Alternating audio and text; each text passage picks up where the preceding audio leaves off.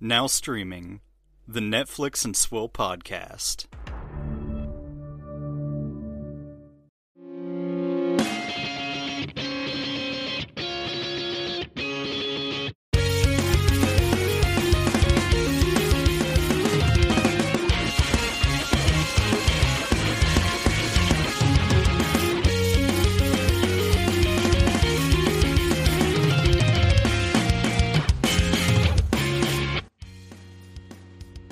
Hello, ladies and gentlemen. Welcome to the Netflix and Swill podcast, your source for Netflix news, reviews, and booze. I'm Caleb. And I'm Franny Glooper. I'm Hectic's new girlfriend. Look at me. I'm a big fucking idiot. Proceeds to fan out cash and count it 100 times to show how much money the director has. I'm actually sitting next to a Blu-ray copy of Hectic Knife that I am mailing to Epic Film Guy Nick this week. Okay, I was going to say, I'm not surprised that you have that next to you at almost all times, considering it is your most prized possession. Yeah, I do own a shocking number of copies of that film. I think, now I'm curious. I think it is still on Amazon Prime as a Prime-eligible movie. And of course, still on Prime right now. Oh, and it wants me to start watching it. I don't have time, I'm sorry. How are you doing? Good. How much is it to buy it on Amazon Prime? Is it $4.99? I got money playing for $4.99. This movie's shit. Get me another one. I was literally about to say the same thing. Shit. We have a certain amount of jokes on this show, and we recycle them. Yeah. I'm fine. How are you? I'm okay. I made chili for the first time this weekend for the wintry season, and by that I mean the fall season. It was my first time making it from like a chili paste, or I steeped my own chilies, and then blended it up and made like a chili kind of paste thing.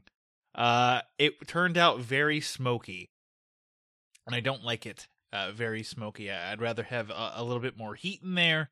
So, needless to say, I need to rework the chili to, the smoky chili to the heat chili ratio that I had going on.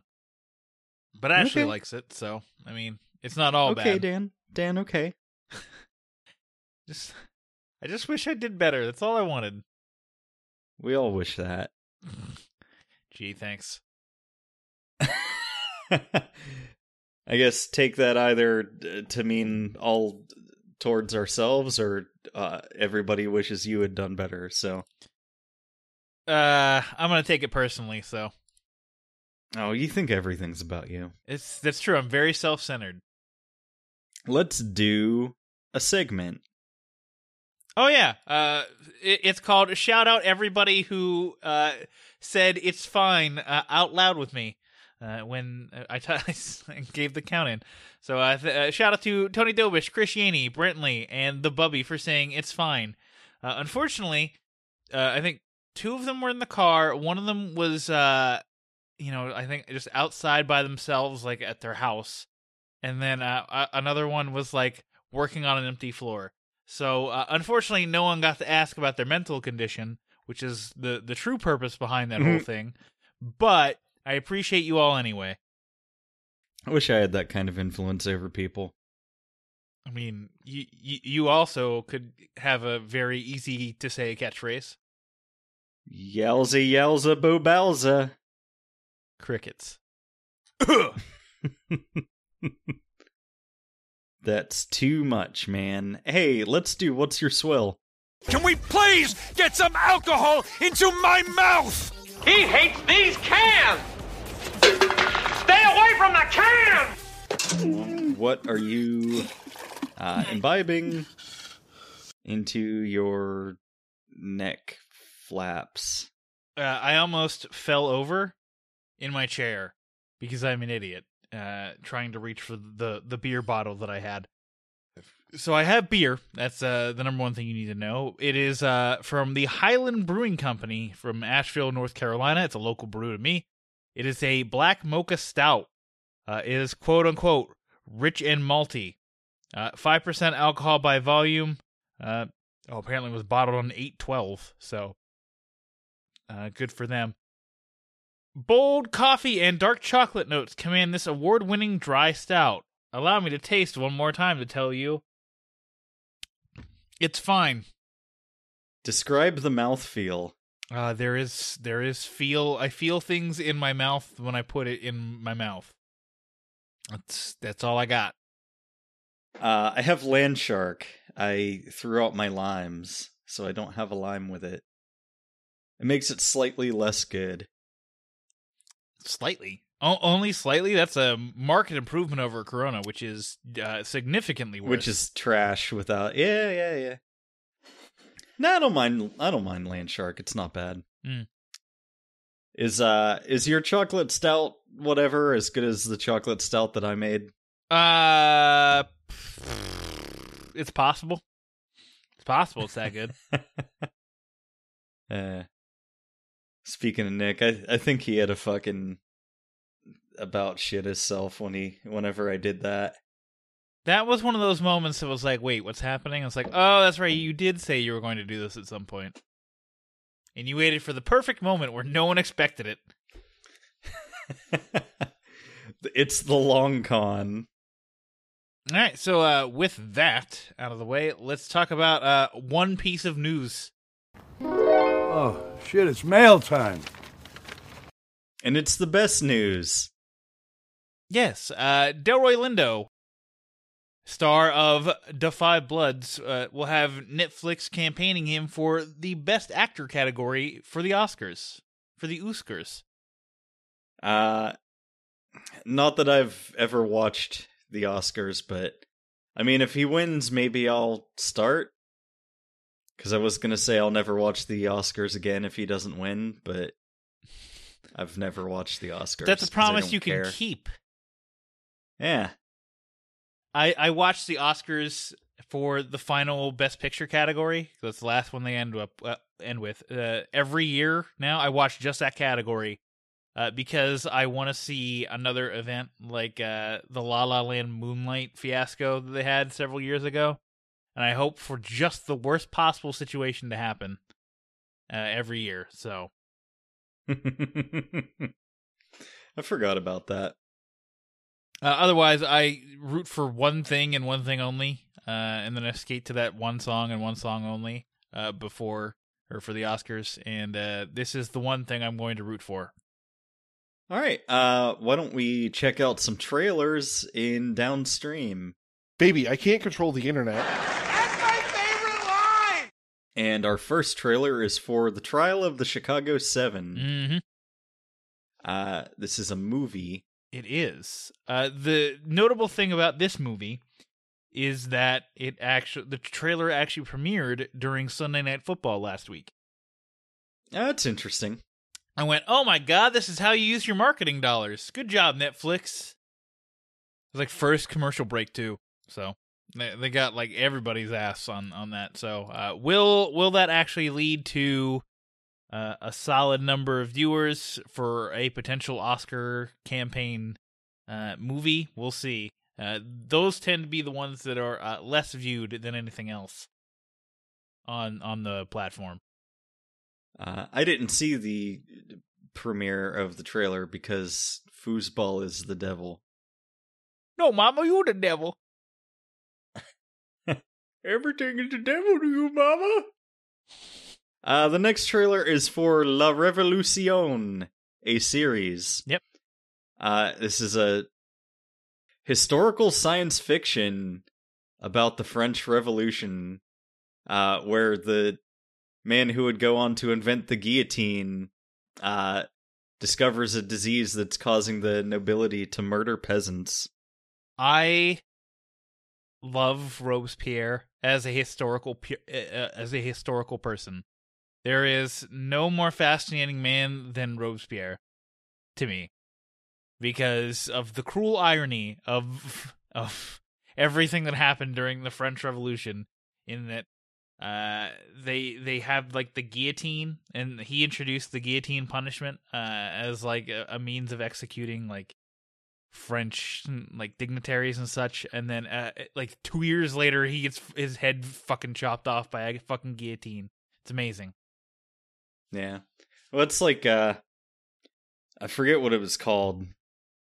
It was like a giant copper bowl that they would put somebody in and like light a fire under it and fucking roast them to torture / execute them.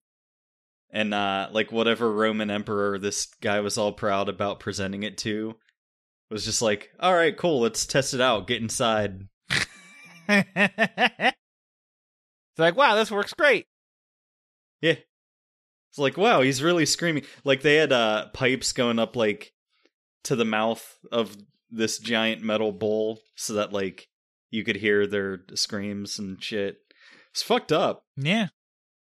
It's really awful. As for this, I don't know. I saw one person go, oh man, we've had a hit from Spain, a hit from Germany, and now this is Netflix's big hit for France. And I'm just like, I don't know about that one. This one looks too stylized for its own good. Yeah, I don't know. I am not interested in this. I am kind of interested in this next one. It's a documentary called Dick Johnson is Dead. Yes. So it is about basically this, like the filmmaker, her dad is like going through dementia. Mm-hmm. And like, I guess as a way of dealing with it / like kind of taking the piss out of the Grim Reaper, like they just make a fucking movie that's just a series of creative ways for her dad to be killed. So it's just like him falling down the stairs and like getting hit by cars and shit. Yeah, it's a weird thing, and maybe it's her way of being able to be like, all right, I've watched my dad die 100 times on film, so I can be used to him being dead in real life.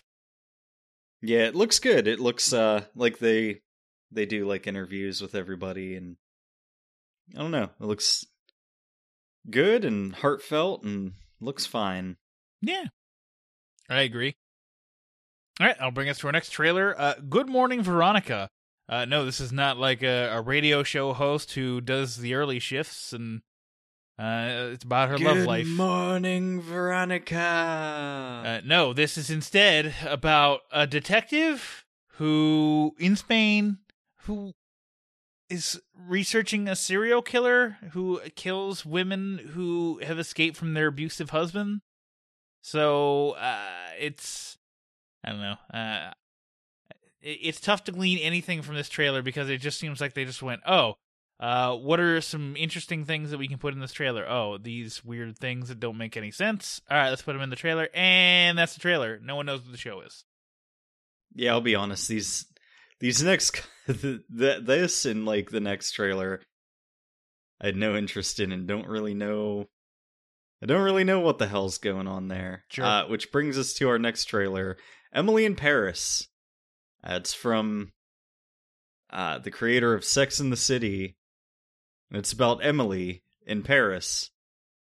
And she doesn't quite fit in with the culture, but maybe the culture will start to fit in with her? ? I don't know. Yeah, I don't get this. Doesn't look any good at all. It stars Lily Collins, which is like the most important part about it. But otherwise, like, it's looks hyper generic. I don't actually understand what the purpose of the narrative is. Like, why is she in Paris? She's like, there's a reason I'm in Paris, and it's like, okay, what is it? Is it a big secret? Or is it going to be revealed in the first 5 minutes? You're like, why didn't you just fucking say that in the trailer? Like, what's wrong with you? Okay. Our next trailer is American Murder: The Family Next Door. This is a docu-series about a woman who disappeared, or a woman and her children, which the children are never really brought up in the trailer, who disappeared, and how the focus of the investigation moved around her husband and how they may not have had the perfect relationship. Oh man, a whole family disappeared, but the guy's just there living his life. Yeah, like he's her living car La is Vida still Loca. there and everything. And she didn't pack bags. I wonder who the killer could be. When I first saw this title in our show notes, I was glad you put in the punctuation because I thought that you were trying to activate like my KGB like brainwashing secret passphrase and say American murder the family next door. No, but I think they are going to activate one Russian sleeper agent. So I don't like this title. Now that you brought that up, in fact, I think this is irresponsible, and I hope they remove this from their streaming service. All right, that brings us to our final trailer for Song Exploder. This is a terrible title. Based on the podcast. This opens up a new avenue of movies and shows based on podcasts. So when is Netflix going to give us our TV show where we talk about, like, I feel like there is value to having a show that reviews Netflix shows on Netflix. But it can only be done if it was impartial. Like, if they just went, all right, we'll pay you. You can critique it however you want. Just review the stuff. And I'm like, okay, that's fine. I would do that in a heartbeat. Yeah. I mean, I already do that, but I would do that for money in a heartbeat.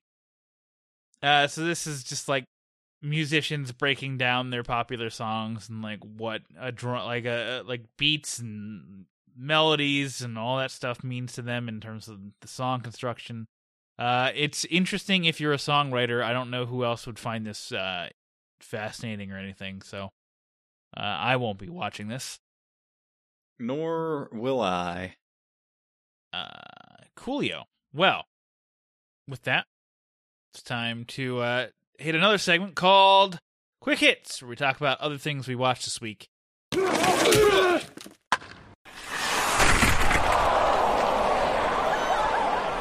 And I can't wait. I need to know about Alien TV. Huh. I'm looking at the IMDb page for the actress who played Franny Glooper, Hectic's new girlfriend in the film Hectic Knife. Yes. And she was on an episode of Law & Order Special Victims Unit. Was she a special victim? I think so. Yikes. Wonder if she has like a reel of like all of her roles. I don't know, but her right next to her picture on IMDb, there's a trailer for something of her like filleting a popsicle. So that's the thing. Alien TV is every now and then I'll be cruising through Netflix and just see something that's so fucking weird that I just say, hey, I have to check that out. Alien TV is that show. Mm-hmm. This is ostensibly a educational children's show. It definitely is a children's show. I don't think it really teaches you anything. Because it's about an alien TV crew that comes to Earth. Welcome to Earth. And then they get punched in the face.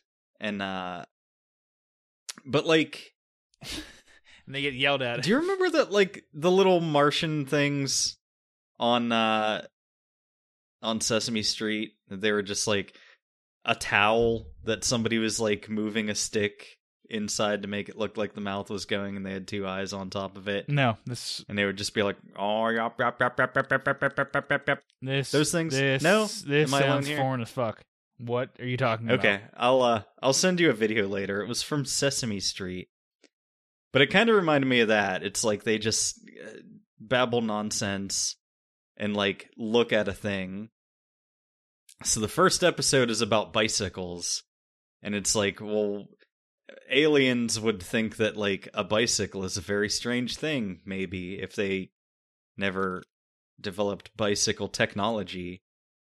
So it's these three little teeny tiny aliens trying to ride a bicycle and like falling off it and then getting into a bicycle race. And then they do a TV report about it, and there's no English words in any of it. So it's for, I guess, very young children that are nonverbal yet and like you don't want them to be exposed to language and learn language. So Okay. That's that very specific demographic of like babies who you just babble incoherently to, for them to learn about things with aliens. I don't know what this is. Like, this show's fucking weird. I mean, it sounds weird. If it was in like a foreign language or something, understandable. Like Dora's like mostly English, but like 90%, like there's that 10% left over of Spanish. It's like you're still sort of learning Spanish. This is just like, wait, what? Vamonos. Come on, vamonos. Everybody, let's go. Remember, Caleb, in the live action version, it wasn't sexy enough. Oh, shit. I cannot believe somebody got paid to write that review. And it probably still employed. Yeah. I remember there was a parody like YouTube video about that review where it was like I think they got some porn actress to play Dora and they made like a super sexy version of Dora the Explorer. Yikes. We live in a hellscape. Don't let anyone tell you differently. Mm-mm. Oh no. Oh no, I shouldn't have done this. I tried to find that video and I ended up in a really weird part of YouTube. Nope.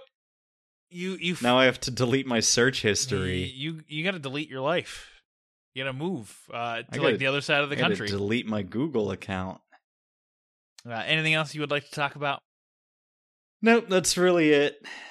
This is a fucking weird thing. Sure. All right. Well, I watched Criminal UK Season 2. This actually literally came out on Wednesday, and I didn't realize it. I was just like, oh, new episodes of Criminal UK. I haven't been on Netflix in like 9 days, so I guess I'll watch this now. So, it's another season of Criminal, meaning it's another season of acting performance pieces for, mainly whoever the person is in the opposite side of the chair or opposite side of the table from the detectives. Notably, you have Kit Harington in this as a guy who I won't talk about his story yet. I'm going to say that for last because it's very important what his story is and very questionable the content of it. Then you have Kunal Nair, who played Raj in Bing Bong Theory, and he plays a murderer in this, and it's he is shown to be a murderer in the show, so like right off the top, so it's not a spoiler. He's just playing very differently. I think that's what I appreciate most about this show, is that you have people going out of their comfort zones, like. Kit Harington is, I guess, sort of heroic-y kind of guy, based off of his Jon Snowness. And in this, he's like a slimy real estate salesman agent guy. So I like that people can stretch their wings and do different things. I did not mean to rhyme there, but it happened. So if you don't want to be spoiled by the Kit Harington episode, which I think is the most important episode in terms of the conversation it entails, skip forward to our The Devil All the Time review, and I will love you forever. So, Kit Harington plays an estate agent who is alleged to have raped his business colleague because... Yikes. Things. So, the episode transpires, and he seems very guilty... at the very least, it's a he said, she said kind of thing. And they're gonna mainly lean towards her because, I mean, that's just the way it is. Like, they're trying to get him to admit guilt, and they're just like, well, we can't get him to admit guilt. So they start doing research on this girl, and they mention this thing called, like, a bungalow reunion. So, like, what the fuck is a bungalow reunion? So they do some digging into it, and it turns out that this girl's roommate was dismissed from her job after 1 month with a nice sexual harassment settlement and they took a trip to South Africa to a bungalow. So it is implied that the girl made a false rape claim in order to, because she wasn't going to get a promotion, in order to get a sweet severance package with the company.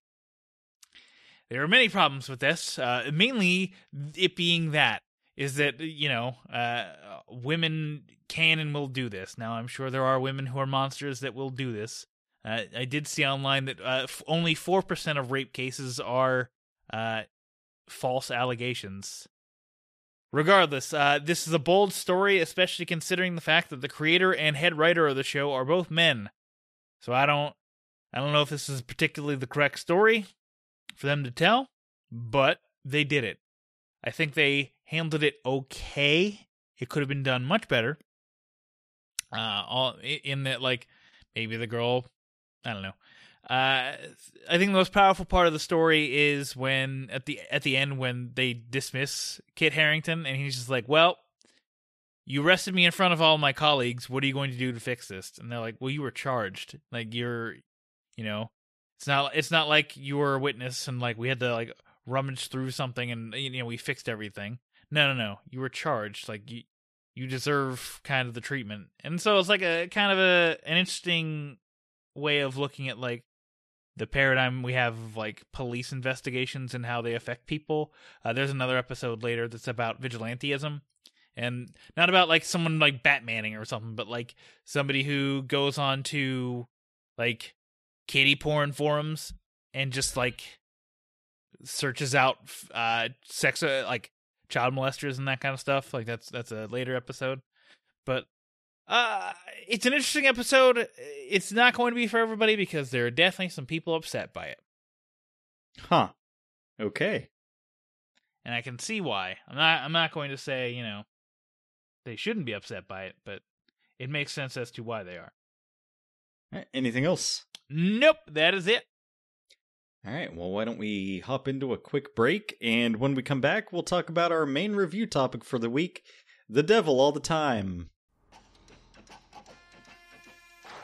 The Netflix and Swill podcast is brought to you by our patrons, Gerald Morris, Bill Sutton, Nick Haskins, Ashley the Bubby Gorski, Ben Kiefer, Paul Prezula, Daniel Henderson, Julio Oliveira, Jimmy De La Rosa, Chris Yaney, Brianna Petty, Justin Esquivel, Nate Wade, Alan Gallerisi, Duty Dutram, and Dan's mom. If you would like to become a patron of the show, find us at netflixandswill.com/Patreon. Buy some shit. Visit netflixandswill.com/merch. Leave a review and tell me how good I'm getting at public speaking.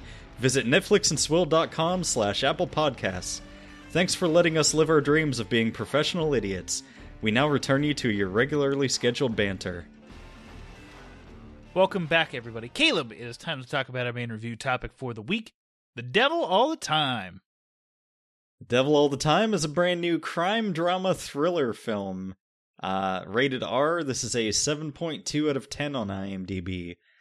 Sinister characters converge around a young man devoted to protecting those he loves in a post-war backwoods town teeming with corruption and brutality.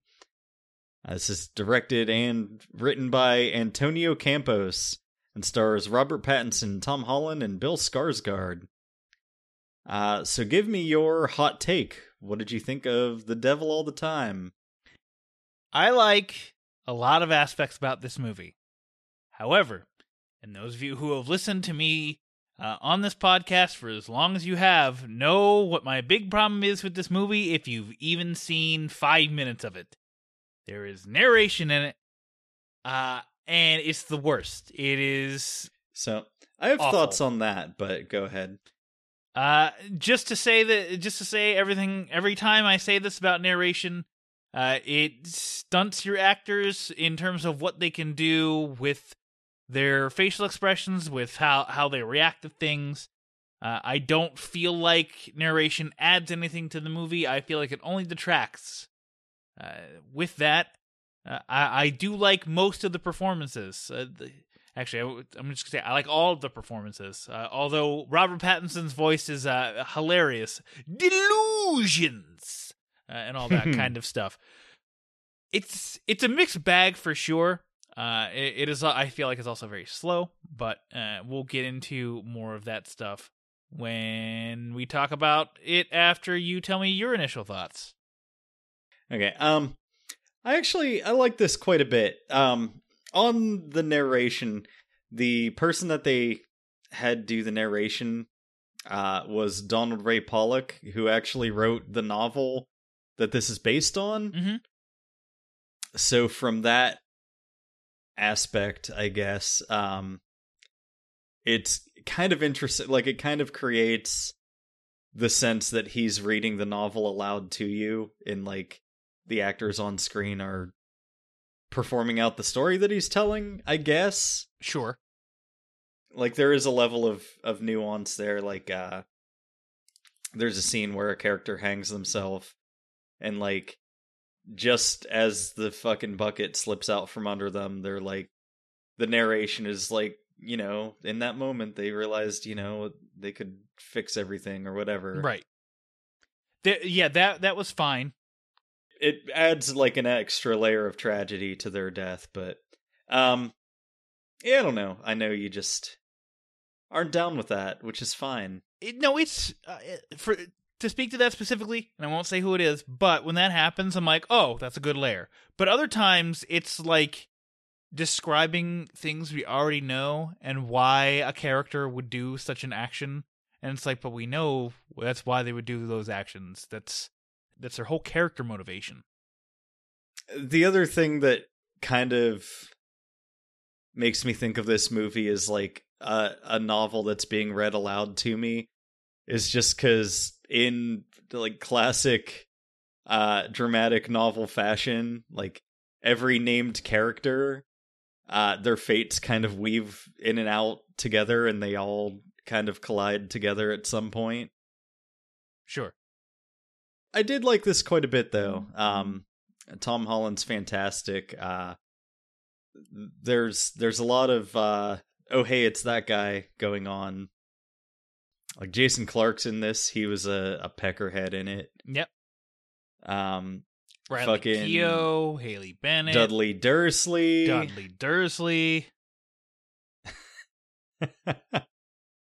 That guy's in fucking like Netflix really likes having that guy on their streaming service. They do.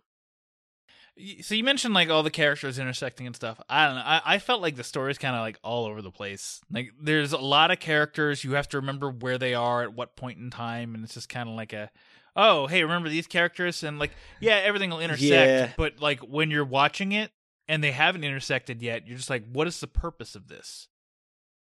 That's kind of my biggest complaint about the movie, is that it's 2 hours and 18 minutes, and so much of it is spent setting stuff up to pay off later.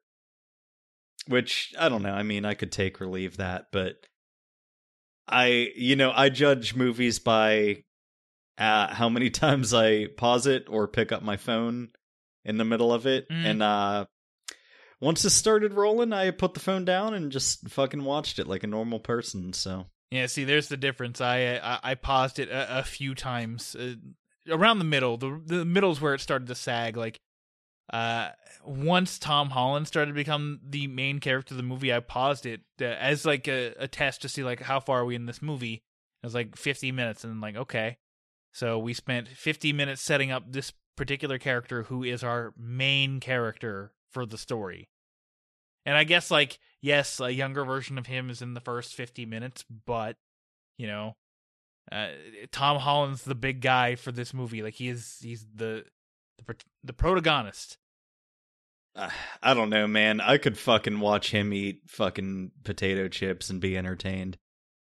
I think this was I know the Spider-Man movies, everyone knows him for that, but, like, otherwise, it's refreshing to see him be good outside of those movies, because like I feel sometimes when you get cast in like that perfect role, everyone kind of expects you to hit that level. I don't think he's hitting the Spider-Man level. I think he's very good in the role they have him in the MCU, but he's doing something different and excelling at it, which I much appreciate.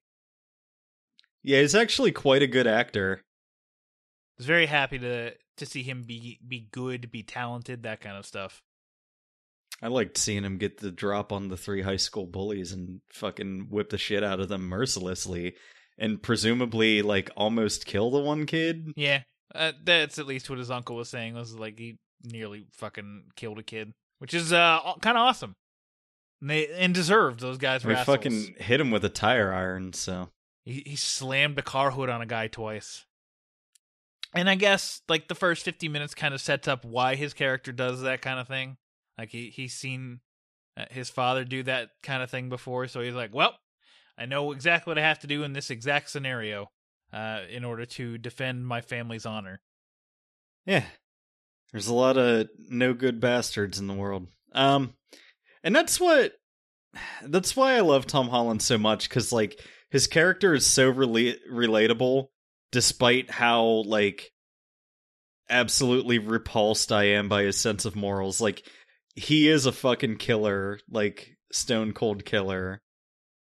Like, he just fucking premeditated murders a dude.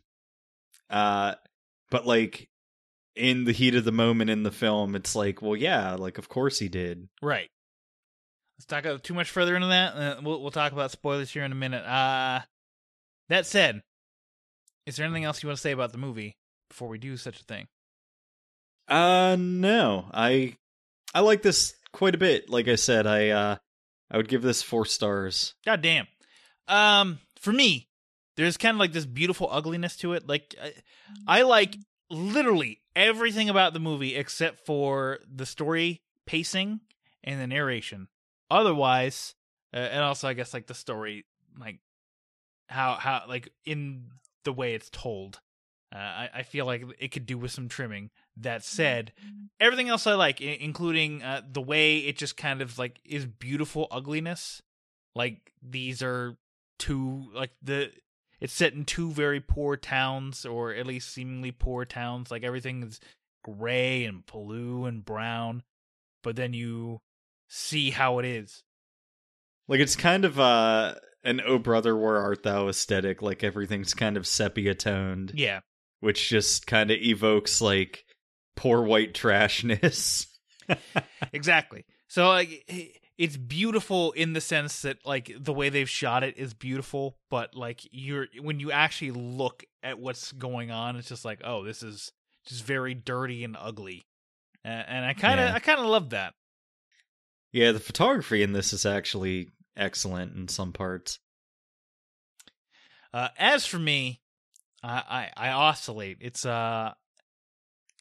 as of right now, it sits at a 2.5. The narration and the story are just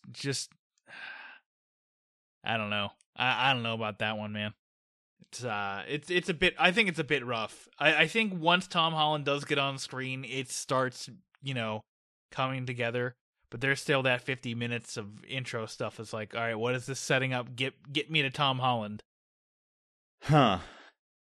I guess maybe if they would have excised like 1 or 2 of the little tie-in plot lines, like maybe you would have been more into this. See, like, I kind of like a slow burn, and sure. I know that you kind of like a movie just to fucking get to the point and be done with it, which I like that too. But like, and certain kinds of movies like this, I can kind of just enjoy the trip, I guess. Like a slow burn that I like. As I'll again say, Nightcrawler. Nightcrawler has a very slow burn to it, but it's always doing something, and it's always keeping you interested. And for this movie, there's just characters like, why are we focusing on these characters when ultimately they do not matter? Like, it's just like, oh, all of a sudden we're going to cut to this character. Oh, and their scene's done, we're going to go back to this character. And there's another character you got to care about. They all intersect in some way, and it's a weirdness to it. It's like, okay, fine, whatever. Let me just play the ending for you. No, I don't want to see how it ends. Okay, I could describe it. Imagine you're in a room. No, I don't want to know how it ends. I haven't seen the beginning. Yeah, but the ending is awesome. So if I could just Son play of a bitch, this is what you always do. You always spoil stuff for me. No, I don't. And if I could just play the ending for you real quick, then we'll discuss that. Motherfucker, you always spoil everything before I get a chance to see it. Okay, you sound like a crazy person right now. Yeah, so you mentioned how, like, Tom Holland is a stone cold murderer. He obviously kills Robert Pattinson once it's found out that like his stepsister killed herself because like I guess at his behest. Like he said, you know, you'll have to figure out how to fix this, and she figures that. I saw her dump out a bucket, and I saw like irons of some kind, like poking irons, and I'm like, oh no, she's gonna like shove that inside herself, and there's gonna be some real problems. I was real worried about that, but yeah, it turned out she was just hanging herself. Yeah, because she got pregnant with his baby because he used her religiosity to manipulate her into having sex with him, and that's what he does. He's a young pastor who likes to sexually prey on very young girls. Yeah, which is gross, and I don't know. This movie reminded me of like why I was never particularly religious, because it's creepy, and people use it to justify awful things. Yeah. And I think that's the big message of the movie, is that everybody who asks, like everybody who does something reprehensible is religious in some way. And, you know, I know Tom Holland murders people, but like when, you know, the reprehensible people do their reprehensible actions, they're always like, the narrator always talks about like how the character feels close to God during this moment, and it's just like, well, here's Tom Holland against that, you know, very anti-religion, because he's seen what religion has done to him and his family, so he's just against it in fullness. So he's like that antithesis, and also saying that like, I guess it's fine to not be religious, like you can be a decent person and not be religious. Yeah. Robert Pattinson is probably the worst of the two, but he's the second awful preacher to make an appearance in this movie. Because the first one was Dudley Dursley, who was like so fucking high on his own supply that he thought that he could resurrect people. Mm-hmm. So he takes his wife out into like, there's a lot of parallels between his wife and Tom Holland's sister, who Robert Pattinson knocks up later in the film. But like, his sweet innocent wife, he takes her out in the woods and stabs her in the carotid artery with a screwdriver and lets her bleed out, and then tries to resurrect her. That scene is so fucking brutal. For some fucking reason, yeah. Like, you're watching the blood just kind of like pour out of her neck. It's fucking horrifying. Yeah, and it lingers on it too. Like, it's very deliberate. And then he panics and he's like, oh fuck, I killed her. Well, shit. It's like, alright, I'll just go to the next town over and disappear. That guy is his brother or whatever in the wheelchair. Yeah. He's just like, well, maybe I can go back to town and explain what happened and, you know, say it was a mistake. And his brother's just like, you fucking stabbed your wife in the neck. Like, you're a killer. Right. For some reason, he gets picked up by Jason Clarke and Riley Keough. I don't know why he leaves the car. It looks like it was just pulled off to the side of the road, so I don't know if like he ran out of gas or something. I feel like he was just ditching his brother there and just trying to disappear at that point. I guess that makes sense. But he becomes, I guess, the very first victim of this serial killer couple. Like, he likes to take pictures of dude's fucking his wife because he's a cuck. Yep. And then he shoots him, kills him. Did. That's how they do things. The guy pimps out his wife, and then they kill and rob people. Having their inclusion at that point is just like, I don't understand what their purpose is to this story. It's just like they kind of exist to get rid of this pastor, and then we move on from them. Well, that girl, who is one of the serial killers, her brother is a local sheriff, and, like, I guess they're in the movie to run into Tom Holland so he can kill them. Right. So that he has the showdown with the sheriff at the end, because he's trying to kill Tom Holland because he shot his sister. Yeah. And we're in fucking deep spoilers now, so I hope that you've watched this movie. Yes, and it's also poetic because that's where Tom Holland took him, because Tom Holland's father, played by Bill Skarsgård, killed himself in that area. So it's kind of like their first encounter and their last encounter are in the same area. I don't know, that's like the movie's just basically a slew of deaths that all like center around Tom Holland's character's life. And I thought the end of the movie was very fitting because it's just him like finally resting after all this like horrible shit happens to him. And he's like, well, you know, like he doesn't have anything to do in his life, and he's basically a fugitive, and he's, you know, saying, you know, maybe I'll enlist and go to Vietnam, like I'm pretty good at fighting, right? And, you know, maybe I'll just disappear into the wind or whatever. So, and I kind of like that, because he kind of has that same feeling. It's like the pastor, like maybe if he goes back and explains, like, hey, this guy, you know, statutory raped my stepsister, got her pregnant, and coerced her into killing herself.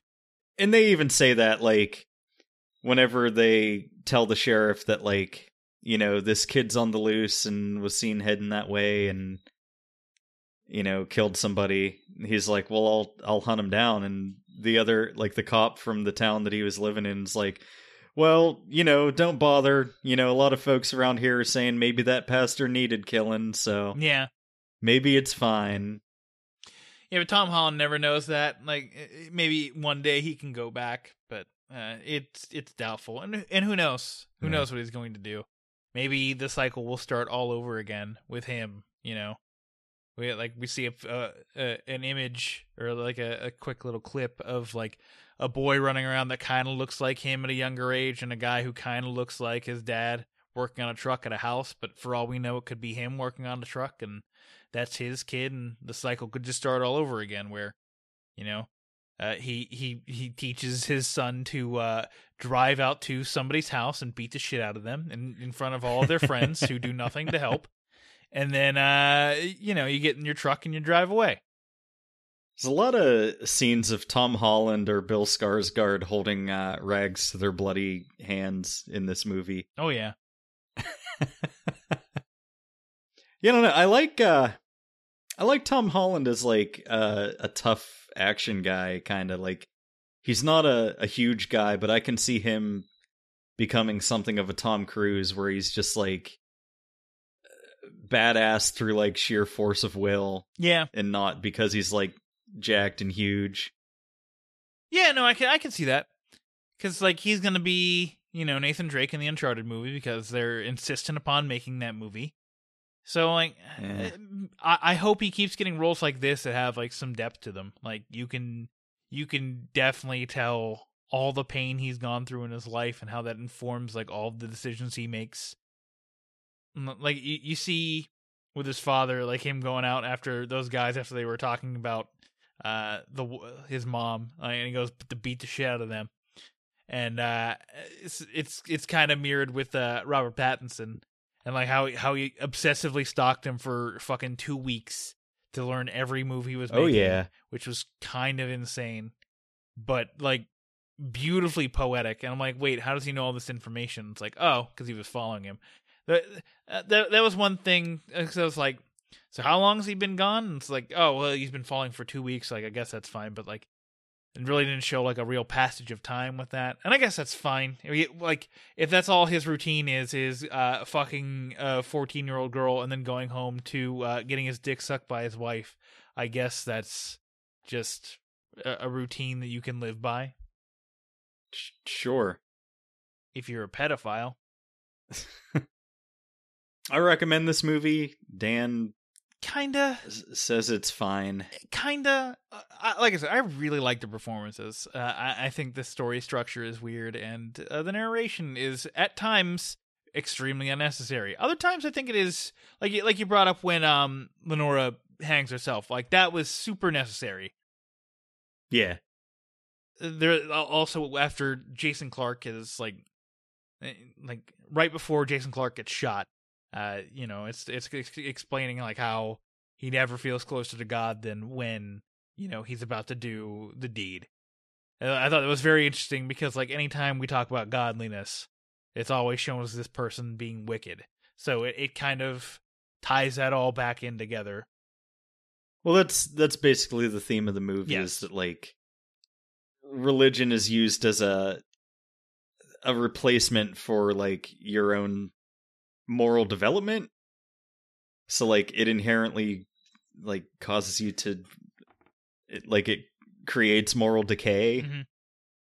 But then there are those characters in the movie, like Lenora, that, like, they're hyper religious, but, like, they're also, like, innocent and actually, are trying to do the right thing. So right. it's like a double-edged sword. I don't know.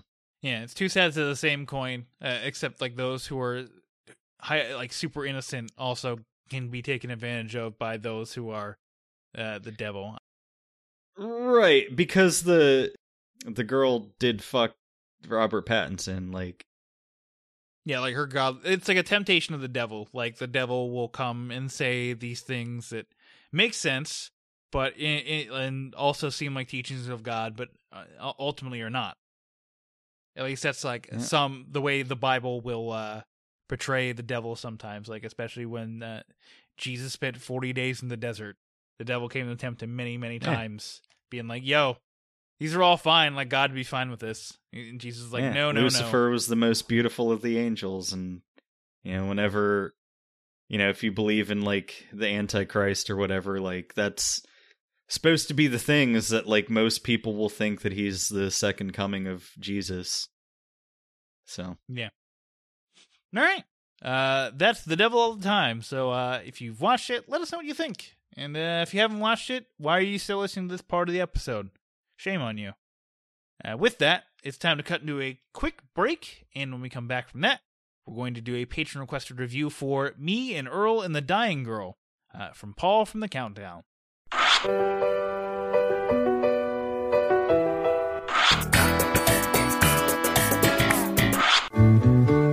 Thank you for being a friend. If those clips made you wish for the good old days of TV, I've got great news. Rabbit Ears TV Podcast is back. Each episode, we look back on a beloved series, ranging from the good old days of television to more modern classics. With the help of a superfan guest host, we will review, discuss, and reminisce about some of the most culturally impactful shows ever to air on TV. You can follow the show on Twitter at Rabbit Ears TV Pod, join the Couch Potato group on Facebook, and check out our episode archives at netflixinswill.com/rabbitears. Look for new episodes the third Friday of each month. We now return you to your regularly scheduled programming already in progress. Campanawana. We hold you in our hearts. And when we think about you, it makes me wanna fart. It's I hope we never part. Now get it right or pay the price. Welcome back, Dan. It's time to get into a patron review. Well, fine, if you don't want my money. You mean, if we watch terrible movies, you'd give us money? Well, sure. Mr. Caleb, welcome to the patron review segment.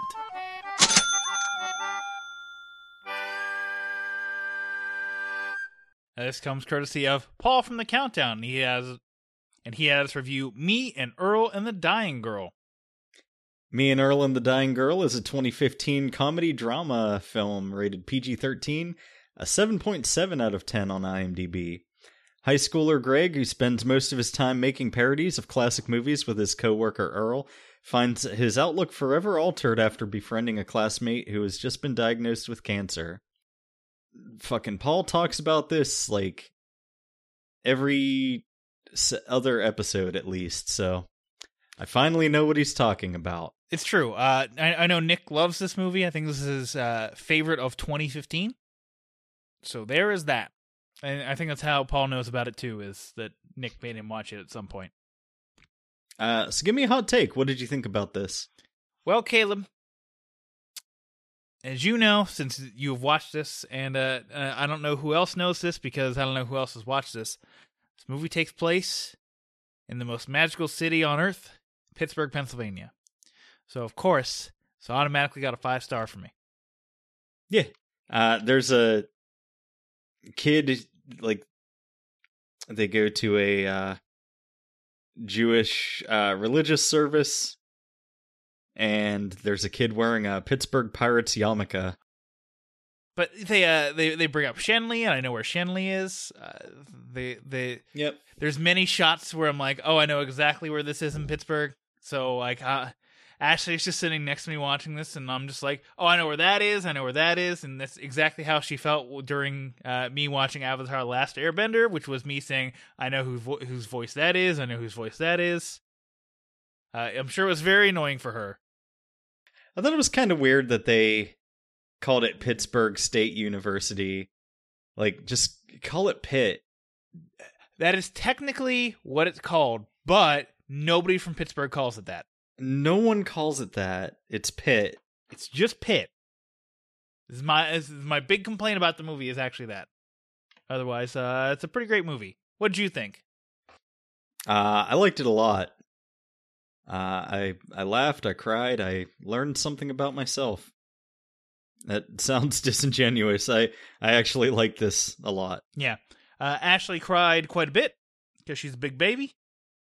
I didn't cry at all because I have no feelings.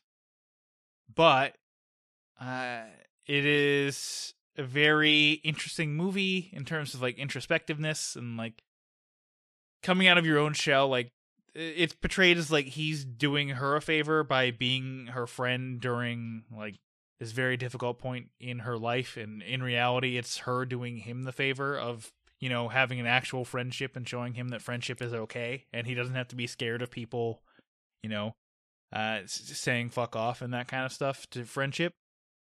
So this girl gets leukemia. Her mom tells Greg's mom, and Greg's mom makes him go and hang out with her. And they both hate it. Well, first he calls her, and it's like a super awkward phone conversation. Yeah. He's just like, hey, sup? The doctor said you need Gregatol. And she's like, what's that? Yeah. And he's like, oh, I'm making my name into a pharmaceutical.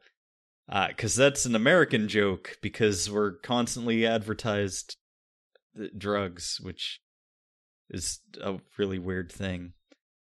So yeah, they start hanging out, and it's horribly awkward.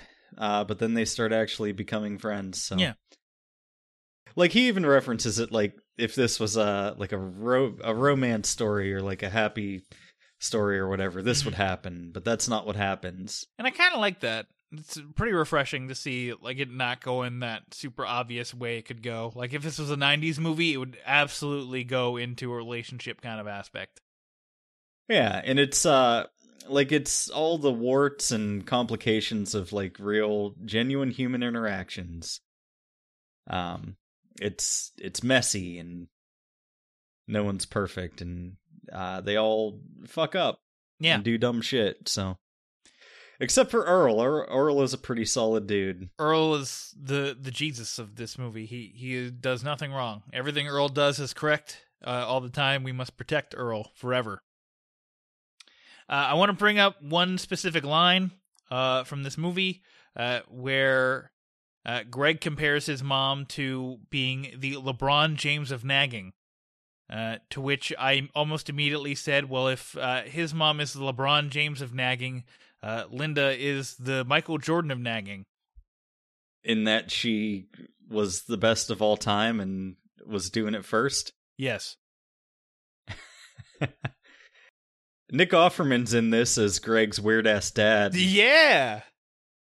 I like when he does this kind of role, because it's just, like, a little weird fucking thing, and he's not just Ron Swanson. Like, he's this too. Like, he's fucking awkward and eccentric. Yeah, I was gonna say eccentric. He can be eccentric. Like he feeds them weird cuisines from like foreign countries, and they're Earl just comes over to eat, like, and they hang out and just the cuttlefish and asparagus.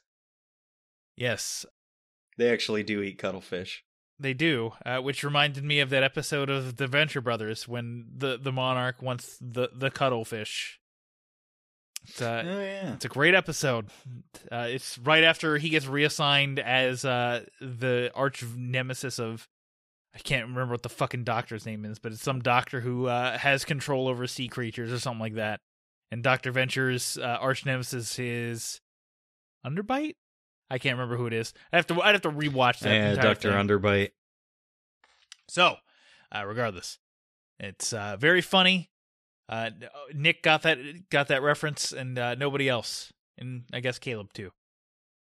I don't want to give away too much at the end of the movie, being that it's a relatively recent movie, and I don't feel like many people have seen it. But I really like their friendship. I really like the sincerity of all the characters, and there's like this image, like this like a little stop motion image of like this moose stomping on like a squirrel or chipmunk, and that motif is really nice, and I like how that eventually comes to a head where it's like, well, fuck that, I don't need this shit. I thought that Molly Shannon was gonna try to fuck the kid. I did too. I was like, this is so problematic. I mean, she was feeding them alcohol, so that's even worse, but yeah. Well, she like when he first came over, he was like, "Oh, you're such a sweet boy and so handsome," and is just like hugging him for an uncomfortably long time. Yeah, just kissing him on the cheek and just for like hours. Kisses him on the cheek 7 times in a row. Oh fuck! It's pretty great. Molly Shannon is very great. I'm liking her turn into mother of teens. That's basically all she does now, is just be the mother for teens, and is comedic in those kind of roles. Although in private life, when she had a very similar role, she was not as comedic and a much more tragic character, being that she was hitting menopause and going through the struggles of that, while her younger sister was trying to have children. The other really great part in this is John Bernthal as his teacher. Oh my god. Which is very good. I assumed when I saw John Bernthal in a movie, I was like, oh good, we're only going to get like 5 minutes of him. It's going to be the best part of the movie, and I'm going to be sad when he leaves. But no, he stuck around for quite a long time. Yeah, I don't know. I don't really necessarily want to give too much away about this. I think you should all go watch it. So what would you rate it? I think 4. I looked this up. The only place that I could find it was on Vudu, but I actually I took a shot and actually bought it on Vudu for $10 instead of renting it. So, and I'm glad I did. I'll revisit this at some point. Yeah, I found it on Prime for $3.99. It wasn't $4.99. Everywhere else was $4.99, but Prime had it for $3.99. Probably because they didn't talk about wanting to watch it on Prime, so they didn't raise the price on me. So, Small Miracles. I would also give this a 4. This is a pretty great movie. Thank you, Paul, for being a nice man. Yeah, thanks. I won't make you watch Super Mario Brothers again. And I won't make you watch Money Plane. I still want him to watch Hectic Knife. Well, I mean, that's just obvious. Why wouldn't you watch Hectic Knife? All right. Well, what are we doing on the next exciting episode of Dragon Ball Z?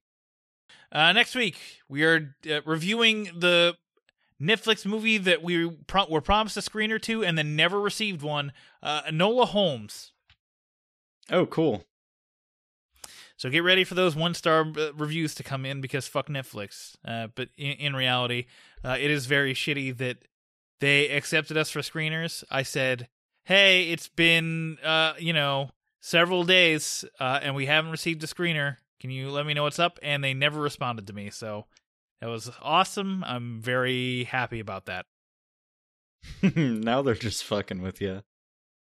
It's true. I was very excited about getting Enola Holmes screeners, and it never happened. But that's our main review topic for next week. And I don't have a third segment because we're out of patron-requested reviews because Bill never gave us his. So fuck you, Bill. You're out of time. Do you have anything you want to do for the third segment next week? I don't. I think we should do a short show. Short show it is. Nice to ourselves. That way we can just rail on Netflix for 20 minutes at the end where we just go, fuck you for not giving us that screener you promised us. Yeah. After this episode comes out, Bill's going to try to send you something, and we're going to tell him no. I'll watch it, and then I won't talk about it. I'll just be like, hey, I watched this thing. Moving on. Thank you to Space Weather for the use of our theme song, which is called We Didn't Get the Screeners and We're Bitter. Hey, I like it. There we go. Tell him stuff, Dan. You can find us anywhere on social media at Netflix and Swill. You can visit our website, netflixandswill.com, for relevant links to everything Netflix and Swill, including netflixandswill.com/Patreon. That takes you to our Patreon page. netflixandswill.com/merch, which will take you to our merch page where you can buy some merch. I forgot to mention with our Patreon page, currently ongoing, we have a Gerald Makes Dan Watch series where I watched the Halloween franchise for the first time. So far, it is going poorly. Yes. Because Gerald is bastard man. Why'd Dan hate? Because Gerald is asshole.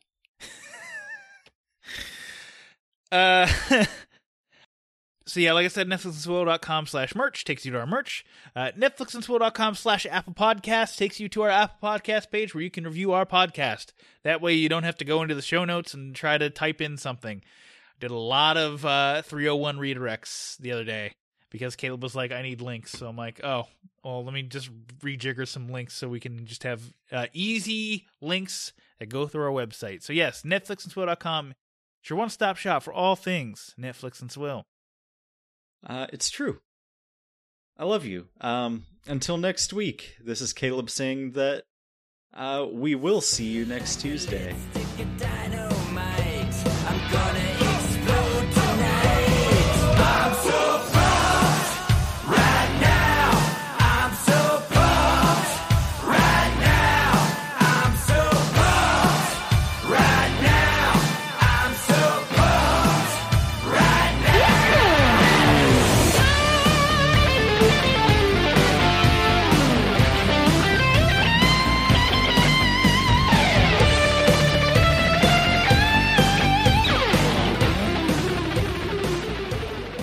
Netflix and Swill is an independent podcast. As such, we believe in the scrappy underdogs of the podcast world. If you're an indie podcast and would like us to run your promo on our show, please contact us. The little guys need to stick together. If you enjoy what we're doing, please consider leaving us a review on Apple Podcasts and telling a friend. The more we grow, the better the show will be.